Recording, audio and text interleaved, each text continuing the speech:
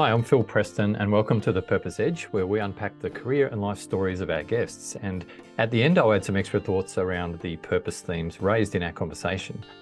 Have you ever fallen in love? Well, putting aside intimate relationships for a moment, my guest today has fallen in love with social enterprise. Kylie Flament is the CEO of the Social Enterprise Council of New South Wales and ACT in Australia, and an expert in residence at iAccelerate, which is a division of the University of Wollongong. She is a self-confessed chocoholic, and the journey to where she is today has been very hands-on. Welcome to the show, Kylie. Thanks, Phil. Nice to be here. And the most important question is, well, what's your favourite chocolate or form of chocolate consumption? Oh, that is a good question. Milk chocolate, good quality. I do love Lindt and that delicious green and black organic one. So good. Excellent. Well, I'll know what to send you for Christmas or your birthday. Anytime. We don't need a special occasion. Fantastic. Now, you were pursuing a corporate career and then you changed course. So tell us a bit about that process. What were you doing and why did you change course? Sure. So I did a Bachelor of Commerce in International Business and moved to Australia. So I was born and bred in New Zealand, did an exchange year in France, fell in love with a Frenchman who was moving to Australia. So landed here quite a while ago now and started the corporate climb, jumped into a project management company as the office manager, which was a brilliant first role. They were growing very fast. And so it opened up lots of directions for me, went into human resources because that was where I felt I could make a difference. And then through a series of different organizations in architecture and then in education, started to get into strategy. And, I was doing all the things that we'd been told at uni that you should do, and doing well and getting promoted, but it felt really empty. I was working really long hours and doing well, kicking goals, getting bonuses, but I kind of went, well, what am I achieving ultimately? And it felt like the harder I worked, the richer some shareholders became. So I spoke to my CEO at the time, so a couple of levels above me, and said, I think I need to do something that matters. I need to do something where I know that my hard work is going to make a difference in the world. And she'd come from the healthcare sector and knew about a role and recommended me for it. And against the odds, I got the role, which was cardiac services manager at the Children's Hospital at Westmead. And again, very quickly, so they extended my role to both children's hospitals in Sydney. And then I moved into strategy roles over time, working, I call it sort of a translator or interpreter between the clinicians and the bean counters.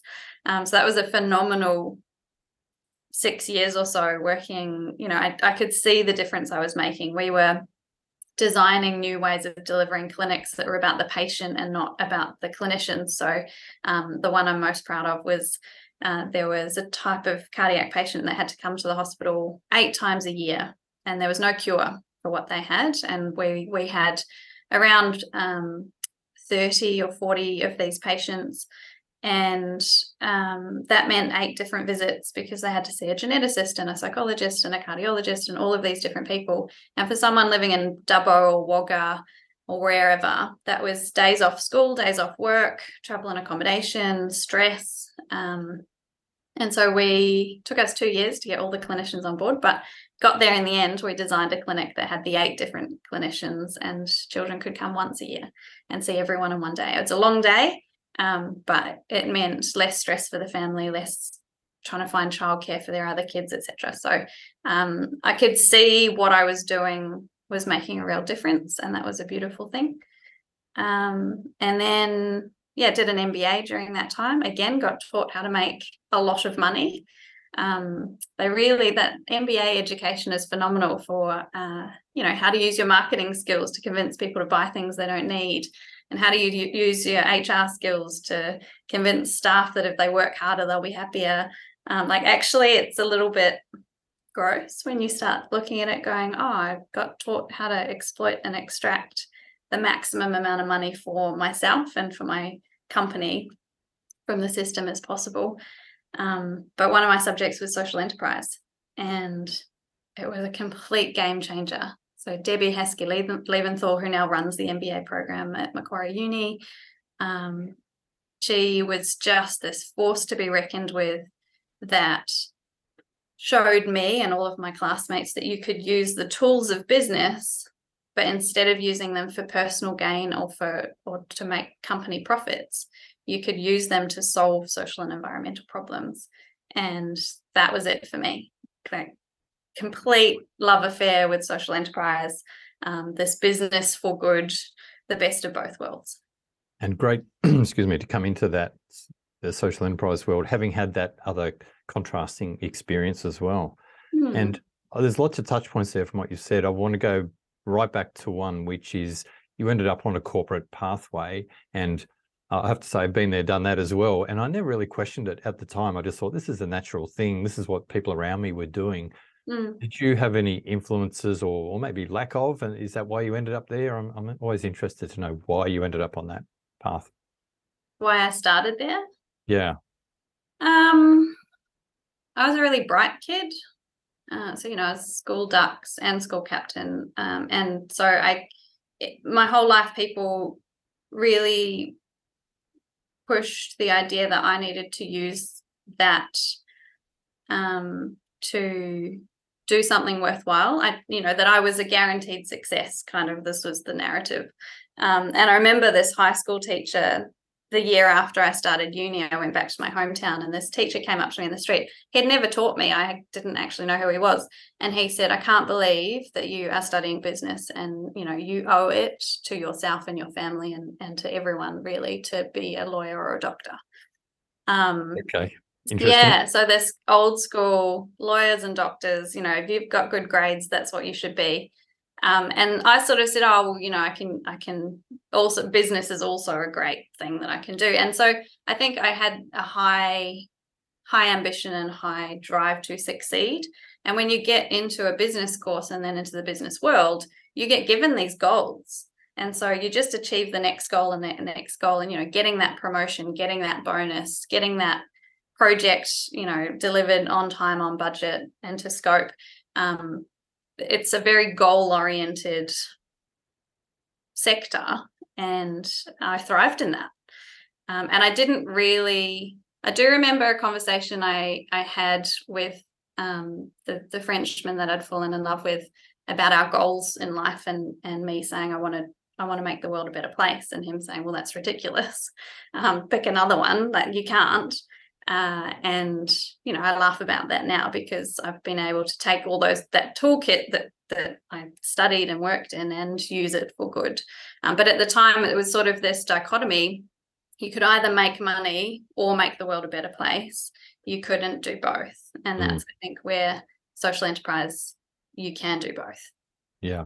And it would seem like, I don't know what the time period was, maybe it was around 10 to 15 years ago, though that attitude started changing, albeit slowly, but I think it's accelerated a little bit and we're getting to a better place. But I do want to touch now on the health sector experience you talked about, because that's a place where you do have a very tangible outcomes in what you're doing. And you mentioned a great example of reconfiguring this journey for your patients, which was great benefit to them. At the same time, do you see machinations playing out in the back office or the management circles of those businesses where you're going, yeah, some of that stuff isn't quite aimed in the right direction? Yeah, I mean, nothing's perfect. And I think there's all these competing needs. And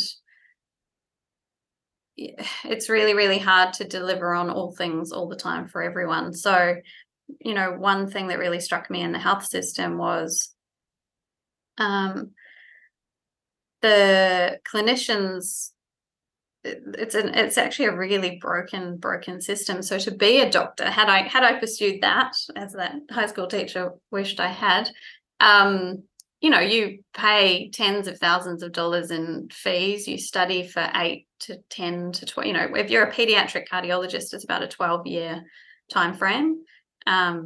You work incredibly long hours, and hopefully at the end of all of your study, you are both knowledgeable but still care deeply about the outcomes that you have. Now, pediatric doctors tend to. It's really easy to keep caring around children, and so pediatricians and specialist pediatric doctors are phenomenal. But I can see how the long hours, the hard work, the huge student debt do eat away at people. And then you end up at 35, you're finally a doctor. Your hours are still so long. There is so much more need than you have capacity for. The admin burden that they now have, like every single thing you do, you have to write down. So they spend half their time just, writing the evidence for what they've done or what they're about to do. And the impact on the individual as a clinician is huge, and we keep expecting more and more of them. You look at the doctors who are in their 50s and 60s, and not many of them have a marriage intact. Not many of them could say they were hands-on parents. So we sort of place this personal burden on people who are doing public good. And I see it in social enterprise as well. I think we need to address the elephant in the room around that you can either pursue wealth and get to the point where you don't need to work anymore because your money's now working for itself, or you can do good things in the world. But what is the cost to that? And I see social enterprise as a way of finding a middle ground so that you don't have to give up everything to do the public good. But I think we still need to address a lot of things and keep talking about that. Yeah. So let's get into, it's a wonderful segue into describing social enterprise, because I had a recent guest on the show, Scott Coe, who talked about this more, I guess, from a social business perspective. Yep. But if we go, I guess, pure social enterprise, how do you describe it to a layperson? The easiest way is if a business and a charity had a baby, that's a social enterprise. So it's a business. Wonderful. I get that. It's a really nice analogy. And I pinched that from Cal Champagne, one of my old colleagues at Green Connect. So I didn't come up with that, but I use it all the time because it explains beautifully that middle ground. So it's a business like any other business. It trades, it sells goods and services to get its revenue, but it exists specifically to make the world a better place. And that might be socially or environmentally or culturally, but it has a very strong purpose and reinvests the money that it makes in that purpose. And it must have a charter explaining that and what those parameters are. Yeah, so in Australia, we don't have a legal structure for a social enterprise. So they can be for-profit or not-for-profit. They can, you can be a sole trader, you can be a partnership, you can be a joint venture, you can be an association or a company limited by guarantee. You can be any legal structure, but you do need to show and clearly show what your purpose is and how you're delivering on it. And so, there's a spectrum from the really obvious to the ones that might be engaging in a bit of greenwashing, social washing. But ultimately, it's all heading in the same direction, which is using business as a tool and money as a tool. So money was never meant to be the goal. Money was invented so that you and I could swap our goods and services for each other's without having to barter. Super efficient, brilliant tool. It was never meant to be the goal. But the guy that came up with GDP growth spent the rest of his career railing against it as a measure of progress. It is insane that we think that the amount of money that changes hands in any given year tells us whether we are better off as a country or even, a state or as the world. Company profits don't tell us whether that company is doing good things in the world or not. And my personal wealth is not my measure of success or a measure of whether I'm a good human. So we took this tool and turned it into a goal. And I think social enterprise flips that back on its head and says, no, money is the tool that allows us to achieve other things. And so what are those other things? What are we going to do in the world? How do we make this place better than we found it? So some social enterprises will be purely not-for-profit. Some may have a limited distribution, a limited ability to pay their shareholders. Is that correct? So everyone is different. You've got the likes of, say, humanity. So I'll go back. there's three main types of social enterprises. One is a work integrated social enterprise, or a WISE. That's a term coined by this awesome people at the Centre for Social Impact who study this. So they employ people who need the jobs most. So it might be the cafe that employs homeless youth, or the gardening and landscaping business that's engaging young Aboriginal guys, whatever it is. So there's a direct connection between the activity and the beneficiary, by the sound of it, in that model. Yep. So by employing people who need the jobs most to make a good or deliver a service, you're making the world a better place. Mm-hmm. The second category is goods and services that are inherently good for people on the planet. So, the likes of Zero Co, which is plastic-free toiletries and cleaning products and whatnot. The Great Wrap, which is the Glad Wrap alternative made from potato peelings. And then you've got the third category as a profit distributing company. So this is, we sell a good and service just as good and, just similar to others, but we use that money to invest in something. So Humanitix is a really pure example of this. They invest 100%, they distribute 100% of their profits to charities that help children. So they're a booking platform. You can buy event tickets through them. Now, their product has to compete commercially. So this is the business side of the social enterprise, but they exist to make the world a better place. They want to maximize the money they can send to children's charities to help with education and healthcare. And so that's the charity side. So it's this amalgamation of business and charity. Yeah.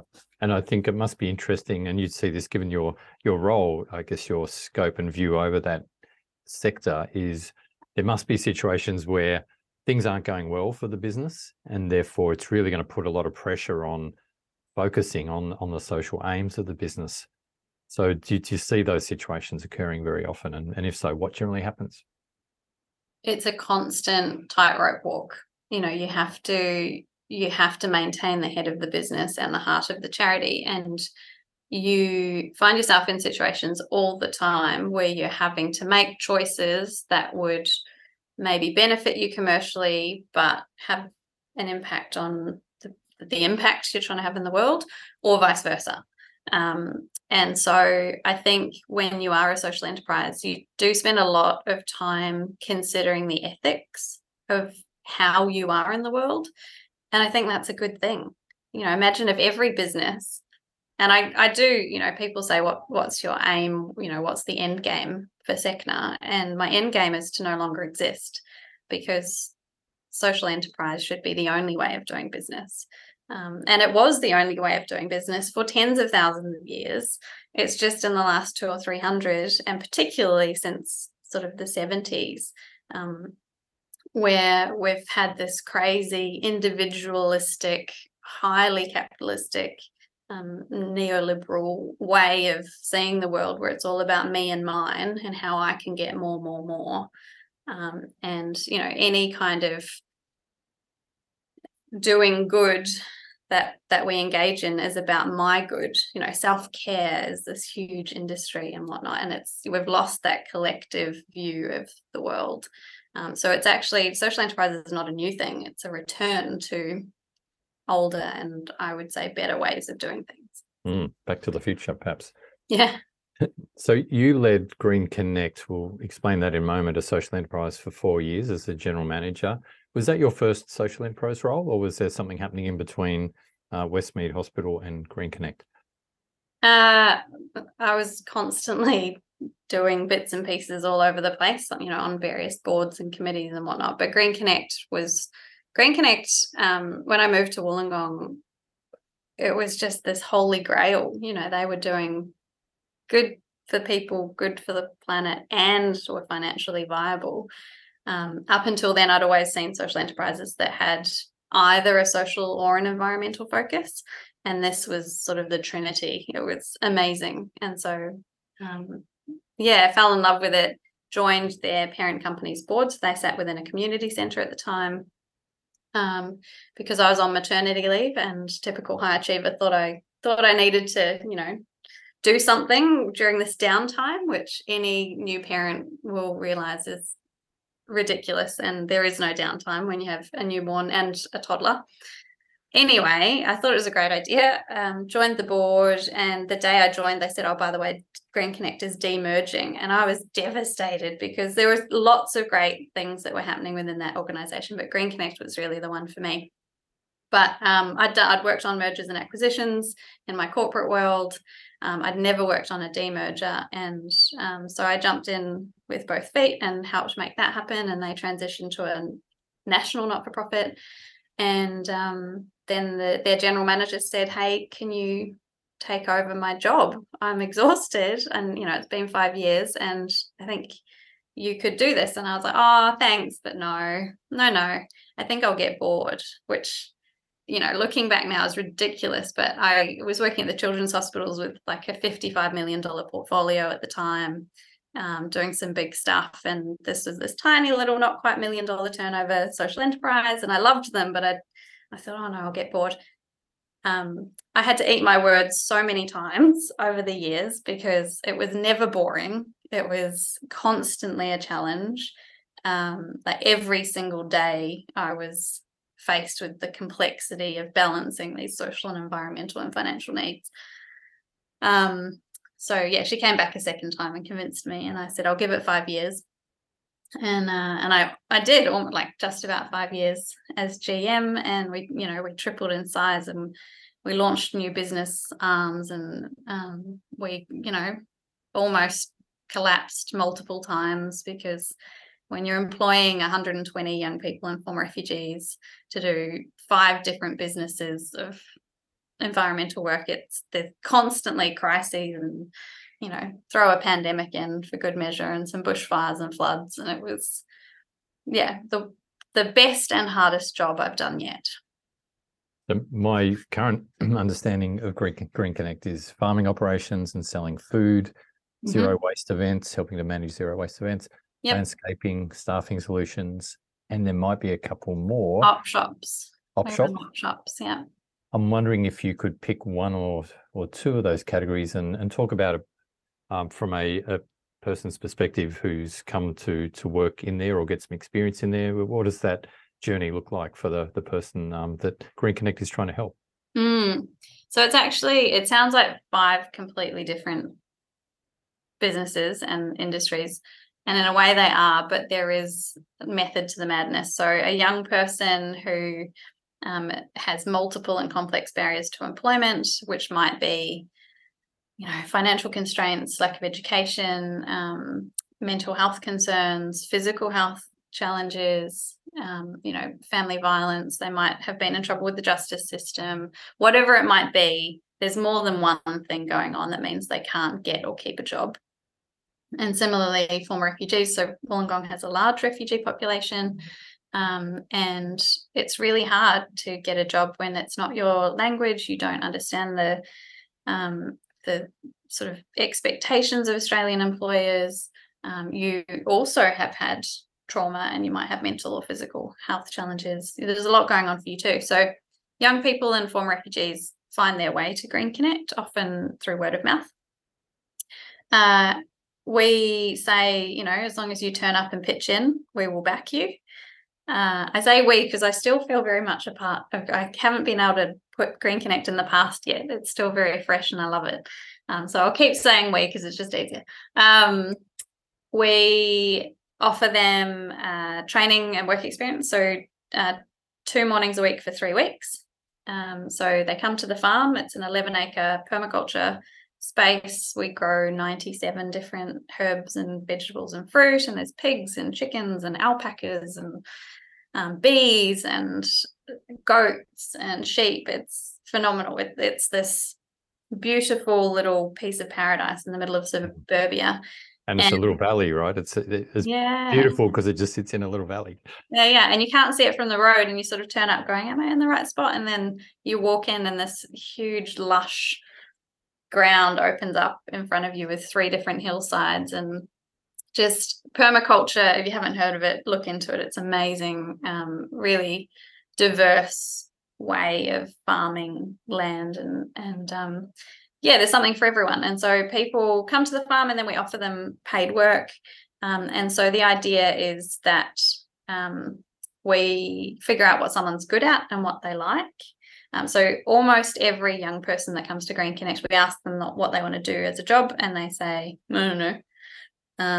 They'll often not look at us, or often one-word answers if you're lucky, like really big chips on their shoulders, and for good reason. When you start to understand what their story is when they open up, you just go, man, I would be angry with the world too. And then the former refugees, we say, what would you like to do for a job? And they'll say, anything, I'll do anything. And so part of the journey is, finding a community, finding people that value you. It's about, a job is more than a job. It's dignity and pride. It's social connection. It's financial independence. So you get to choose what your money goes towards. There's so many pieces to having a job and to having a community. And so then they're offered work in the op shops or in zero waste or in gardening and landscaping.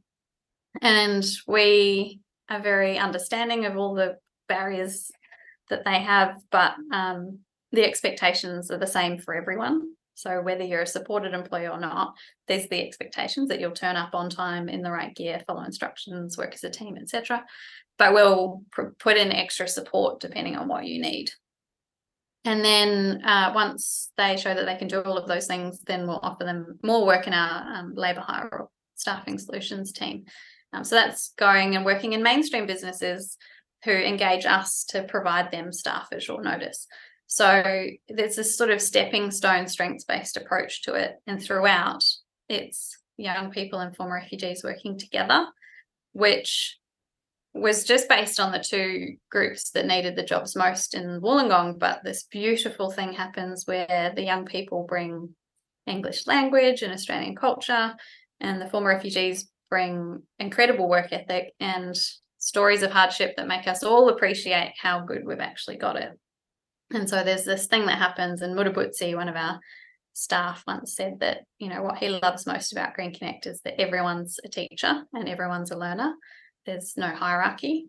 I was constantly learning every day. And it's just this really beautiful, supportive, and everything we do is good for the planet as well. So the farm, there's no plastic. Everything we sell is in waxed cardboard boxes that then get composted at the end of their lives. No nasty chemicals are sprayed on anything. Everything's organic. And it's just a different way of doing business that ties everything. Everything's interconnected, but in the business world, we try and pretend that it's not, and we sort of narrow things down and silo things. Social enterprise often takes us back to how everything is interconnected. I think that complexity is something, when I was in the corporate world, I had no comprehension of how complex social challenges and intertwined they were. And spending a bit of time with one of the organizations you mentioned earlier was like this, hello, open your eyes. And it was a really rude shock. And how could we impart, I guess, that message and experience more readily into bigger business? Or I'm not saying everyone has that limited perspective I had, but clearly there are some perspectives you get if you've only been in the corporate sector. Yeah, social enterprises and not-for-profits generally get a lot of corporate volunteers being offered, or approaching them to say, we'd like to set up a corporate volunteering program.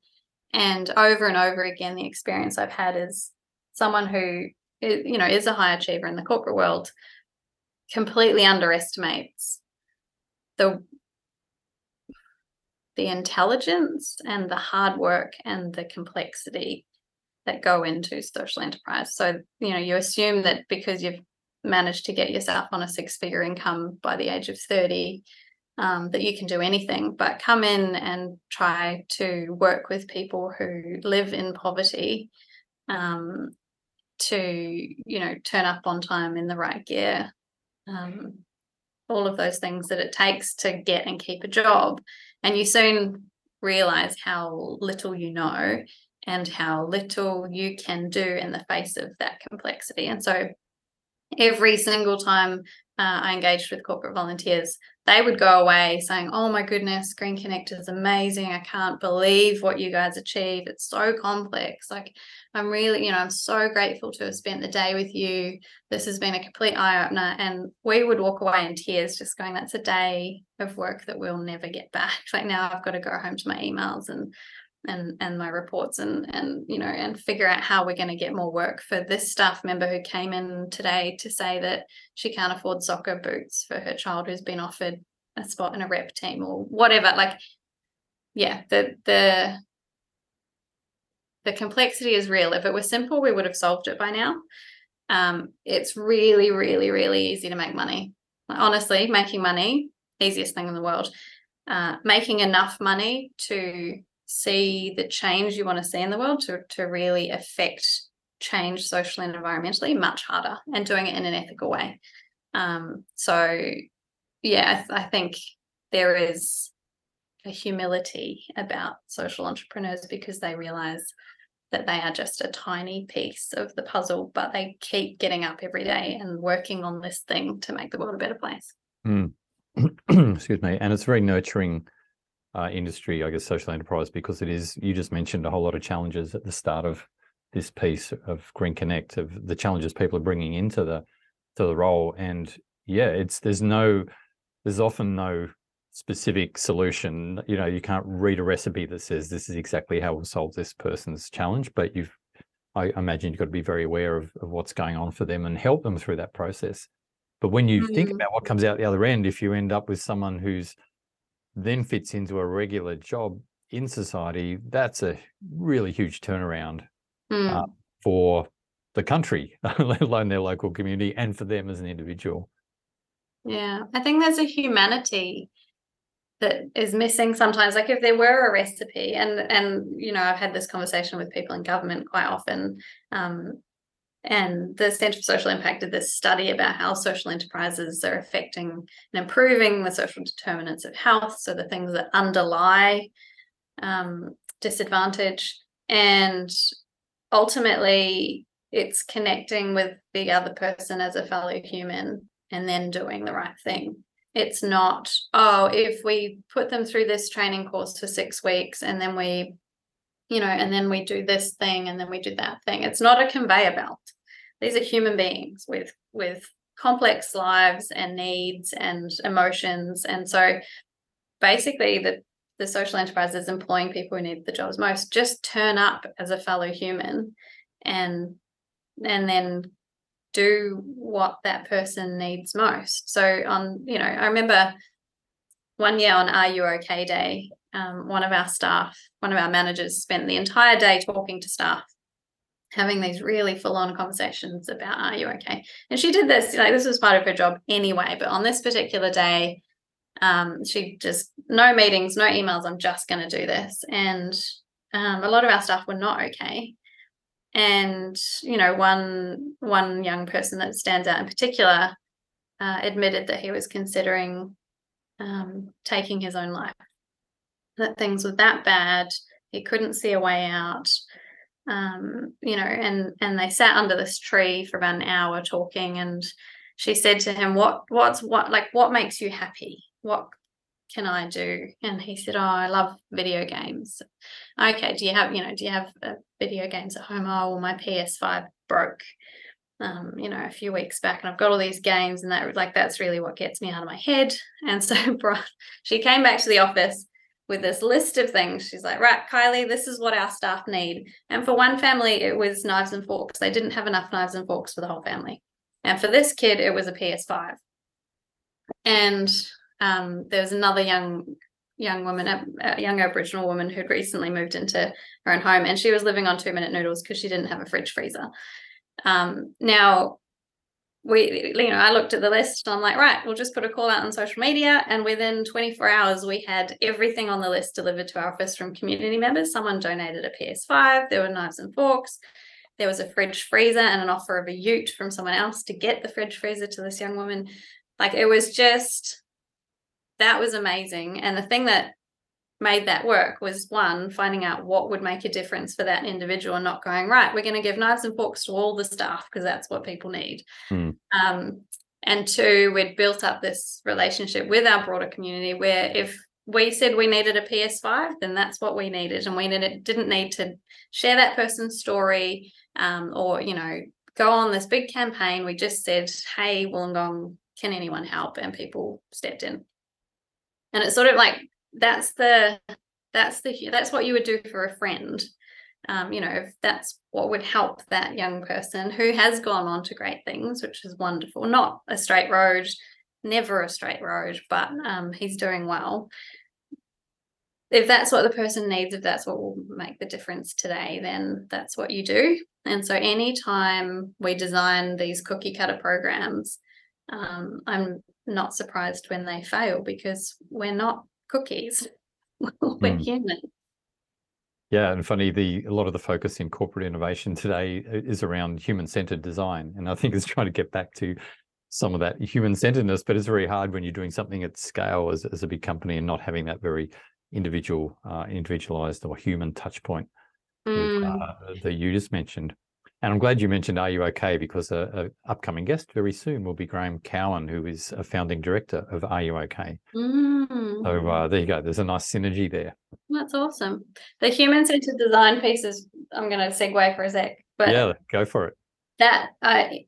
It fascinates me because, you'd say like the work we did around the patient clinics was human-centered design, et cetera, et cetera. But human-centered design is getting a bit of flack at the moment because, again, we've failed to recognize the interconnectedness of humans and the environment. And so we keep doing human-centered design and all about us, but we are part of a bigger whole. So even, with all of our staff with their complexities, climate change, the fact that they, are struggling to breathe because of bushfires, like all of these things are also affecting them. We can't take one piece and just do that one thing. It's all connected. And that's quite overwhelming at first, I admit. But when you realize that we need to do better socially and environmentally and culturally all at once, maybe, I don't know, we stop siloing things. So human-centered design was a wonderful thing, but it has to come with an understanding that it's not, like there are these other factors as well that should take as much priority as humans, if not more. Well, you're playing into some of my pet hates here because I've been cringing lately at the number of advertisements I see on TV for companies who go this and this and this, and we plant trees every time we do that. And I go, I really don't have a lot of faith in the fact that, well, A, planting trees is the best way to go about fixing the climate, and B, that you're actually doing it and they're surviving and going forward. So I think, trying to do those bolt-on solutions doesn't seem quite right. Yeah, I mean, there's a lot of greenwashing and social washing at the moment, and I'm all for it, to be frank. Not for it in lieu of the real work, but once a company announces some green stuff or some socially responsible stuff, they can't walk back from there. They can only go forward. And so if a company is going to greenwash, I'm like, yep, get on that train because it is going to keep going further and further and further, and they have to. So yeah, I no longer, like I had this deep hatred for greenwashing, but over the years I've realized that it's the first step towards actually being an ethical company. So go for it, but just speed it up a little. Yeah, that's great. A great perspective. So just finishing on Green Connect, a couple of extra things for listeners who haven't, I guess, been to Wollongong and been to the area where this is situated. It is in a postcode that, in terms of the overall state, is technically disadvantaged, in inverted commas, and parts. It's the most disadvantaged suburb in New South Wales. I knew it was in the top three or the bottom three, whichever way you look at it. However, to actually visit this area, yes, you see some challenges, but you also get an incredible sense of positive change and that people care about what's going on in their community. So give me your thoughts on that and the role Green Connect can help or is helping to play in that. In a lot of communities, and I'm not saying everyone, but where people are struggling and where people come from lots of different cultures, I feel like there are still social connections, and it's almost easier to strengthen those social connections. So, you think about when you have money and wealth, you need to protect that money and wealth, and so you put locks on your doors and security cameras and barbed wire, and you're really careful about who you open your home to, and there's this fear that comes with wealth. And so you just kind of recluse yourself from society, and where when you have little, like, I can't tell you the number of times our former refugee staff in particular have tried to feed me. Like, they just, they don't have much, but what they've got is for sharing. And so I think, there's a weird, I'm sure some scientist has done some graph somewhere about social isolation, and how the wealthier you become, the more socially isolated you are in some ways. In other ways, of course, when you don't have money, and I had one young person we spoke to when we were redesigning some of our program, she was saying that, she felt like she was under house arrest because she had no money. And so she couldn't make new friends because she couldn't afford the bus to go and hang out at the shopping centre or skate park or wherever. And so, with money comes options. So there is sort of the two sides of the same coin. But if you can get people to a space, and a space where they can have their needs met socially, but also, we grow food, and there's always food that can't be sold or whatever. And so there's always fruit and veg, or eggs or whatever being exchanged. If you can get people there and have their basic needs met, then I think social connection is something that these communities often really, really value and are doing beautifully without anyone else's input, particularly multicultural spaces. I think there's something amazing in many of the cultures that move to Australia, where that sharing culture and that collective, the idea of we before me, is still there, where that, I grew up in New Zealand. It's my entire schooling was as an individual and this individualistic approach, but many communities don't have that, and we could learn a lot from that. And I don't know what the current figure is. It's often around $75,000-$80,000. The point, the income you need. At which point, more income doesn't make you technically happier. Yeah. So I think what you're saying plays to that. You want to have enough options, but not too much. Starts becoming a problem. Not that most of us would be recognizing that problem at this point in time. So just moving on now to your current role, heading up SECNA, the Social Enterprise Council, New South Wales and ACT. What's your perspective? How do you feel in that job? How's that working out for you? I talk a lot about how ambition is up here and resources are down here, but that's the case in every social enterprise. So I was part of a group of social entrepreneurs who came together a few years ago to say, there's all these social enterprises doing all these phenomenal things, but one, we find it hard finding each other. It's sort of, we accidentally bump into each other and then form these great relationships. And there's this incredible collaborate, and it's beyond collaboration.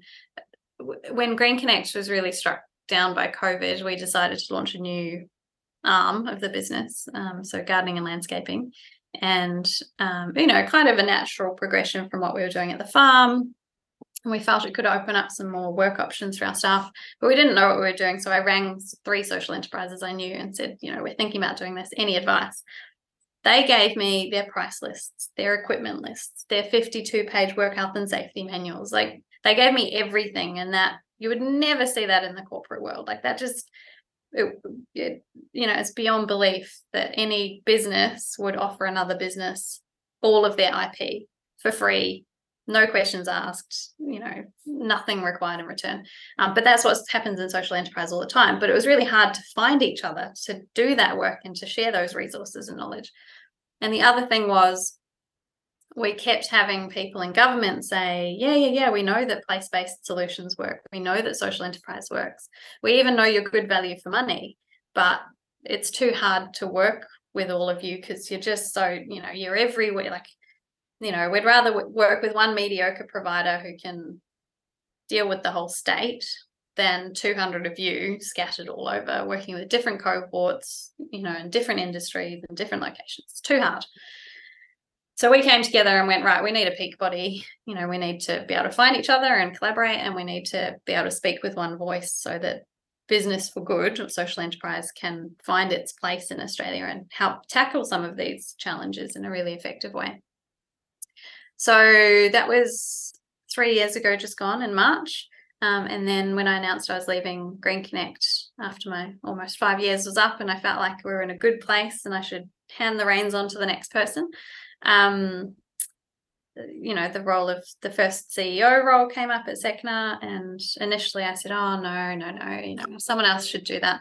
But I went to the Social Enterprise World Forum. So this is where countries from all over the world gather around social enterprise, and it was held in Brisbane last year. And just, it felt like I was with my tribe. Like, these are my people. This is phenomenal. And so, yeah, I put my hat in the ring.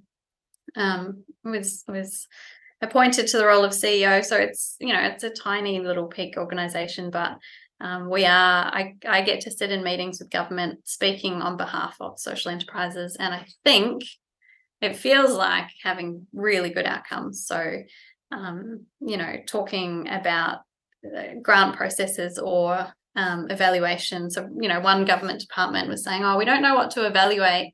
We've given money out to all these social enterprises to do this thing, and we don't know what to evaluate. So we're gonna evaluate everything. And as an individual social enterprise, if you've received money from the government, you can't push back too hard against whatever they want to put in place because you're scared you'll lose the money, and that, you already had big plans and how you're going to make the world a better place with that money. So having Secna in place now, I can sit down and go, so 2 things. One, that's going to be really expensive. Are you resourcing the social enterprises to do that? Because that was not part of the deal originally. And 2, if you're going to evaluate everything, that means those social enterprises, in theory, are going to have to interview their staff about, say, their level of trauma. If you want to know how, the level of trauma has decreased or their mental health has improved or whatever. Me interviewing someone about their negative experiences and how hard life is right now doesn't help me to build a safe and welcoming space for them and a really, trusting relationship. So me evaluating that thing is going to have a direct negative impact on me achieving the aims of the program. And just, light bulb moments from the government folks. That me having that one conversation means that 10 social enterprises are hopefully not going to have to pour resources into evaluating things that might stop them from helping people. So that's really exciting, and bringing the sector together through events and stuff. Yeah, we know that there's 4,000 social enterprises around New South Wales and ACT. We've only got about 270 members at the moment, but we're 3 years in, and that's a pretty good growth rate. So it's moving, it's happening. The United Nations General Assembly last week threw their support behind social enterprise, which is huge, to have the UN say social enterprise and the solidarity economy, as they call it, is where we need to get to, and all member countries should be supporting social enterprise in a big way. So there's movement on this, and it's pretty exciting to be in a position where I hopefully am making it easier to do business for good. If I can make it easier for other social entrepreneurs than I had it, because it was really hard, then I've done a good job. Sounds very satisfying if you can make progress that really helps a whole lot of enterprises and then unlocks a lot of social value for our society, which is great. There's so many things that came up there, and we don't have time to cover evaluation, measurement, because time is going to beat us. So I think we could carry this on, and if anyone has any specific questions they want or have arisen out of this conversation, please send them in to me, or Kylie's details will be in the show notes somewhere as well. We'd love to hear any views and real burning questions you have. But to lead us into a wrap up, I've got 3 quick fire questions where I just want your gut feel response to them. Okay. When you think about purpose in life, what does that mean to you? What is purpose in life all about for you? I think it's knowing that I've left things better than I found them. And I really admire people that have a really specific purpose, and we need lots of those people. I don't. I'm very scattered. I want to do all the things. But certainly it means that in my everyday life choices, my purchasing decisions, everything I do, I want to make the choice that makes the world better, not the choice that makes me richer or better off. Wonderful. Second question. What are you looking forward to from here?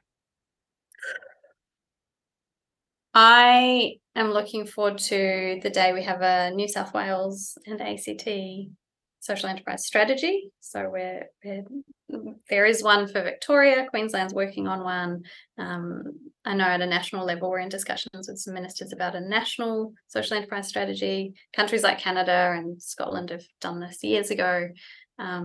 So that, and also, I'm thrilled to see the Australian government following, again, countries like Scotland and Canada and New Zealand, looking at measuring what matters. So recognising that GDP growth is not telling us anything other than how much money changed hands last year. How we measure what matters so that we know whether we are better off, whether our people are better off, whether the planet is better off. That's really exciting. And so I'm watching that white paper closely to see what the Australian government does with that, because I think it's a shift in the right direction. Right. And your third question is, from your journey, if you had some advice about someone who was maybe 10 or 20 years behind you in your journey, what would that advice be to them about finding meaning, purpose, or happiness in their career or life? So much. I think do something that matters and know what the trade-off is between personal wealth and public good. And if you can earn enough, like to your point, Phil, about how much you need to be happy, and then you're declining happiness after you earn that amount, you should earn enough to live comfortably. But when you live well, that's a whole different ball game. So living well for me means, living in step with your values and within a community that values the same things. I think surrounding yourself with good people, role models, people you can bounce ideas off. And also the thing I'm still learning and really struggling with at times is knowing your limits as well. So I know a lot of social entrepreneurs, we know that if we do that extra hour or we do that extra thing, or, we push a little bit harder, then that means amazing things for the social or the environmental or cultural thing we're trying to solve. And so we keep pushing, and burnout is real. Well-being is really important. And so finding that happy balance between doing the things that matter and doing them well, but also not burning yourself out. So not being the charity for the charity, not prioritizing the public good so much that it comes at too much of a personal cost for you. So knowing where your line is, and knowing what fills your cup, and making sure that you do that. And trying to be your best self and being able to help others is I guess, part of that as well. Yeah, just making sure that there is a bit of self in it. I think sometimes people are so selfless that they lose themselves, and then you can't help anyone. Well, that's great advice, and I loved an earlier point you made, which was about becoming, I think you said, isolated by your wealth or something around that. So that was a really interesting concept, which I hadn't thought so much about before, despite the statistics saying that. I think it was a really nice way of phrasing it. So, Kylie, you've earned your chocolate today. It's been wonderful having you on the show, and thanks for sharing your Purpose Edge with us today. Thanks, Phil.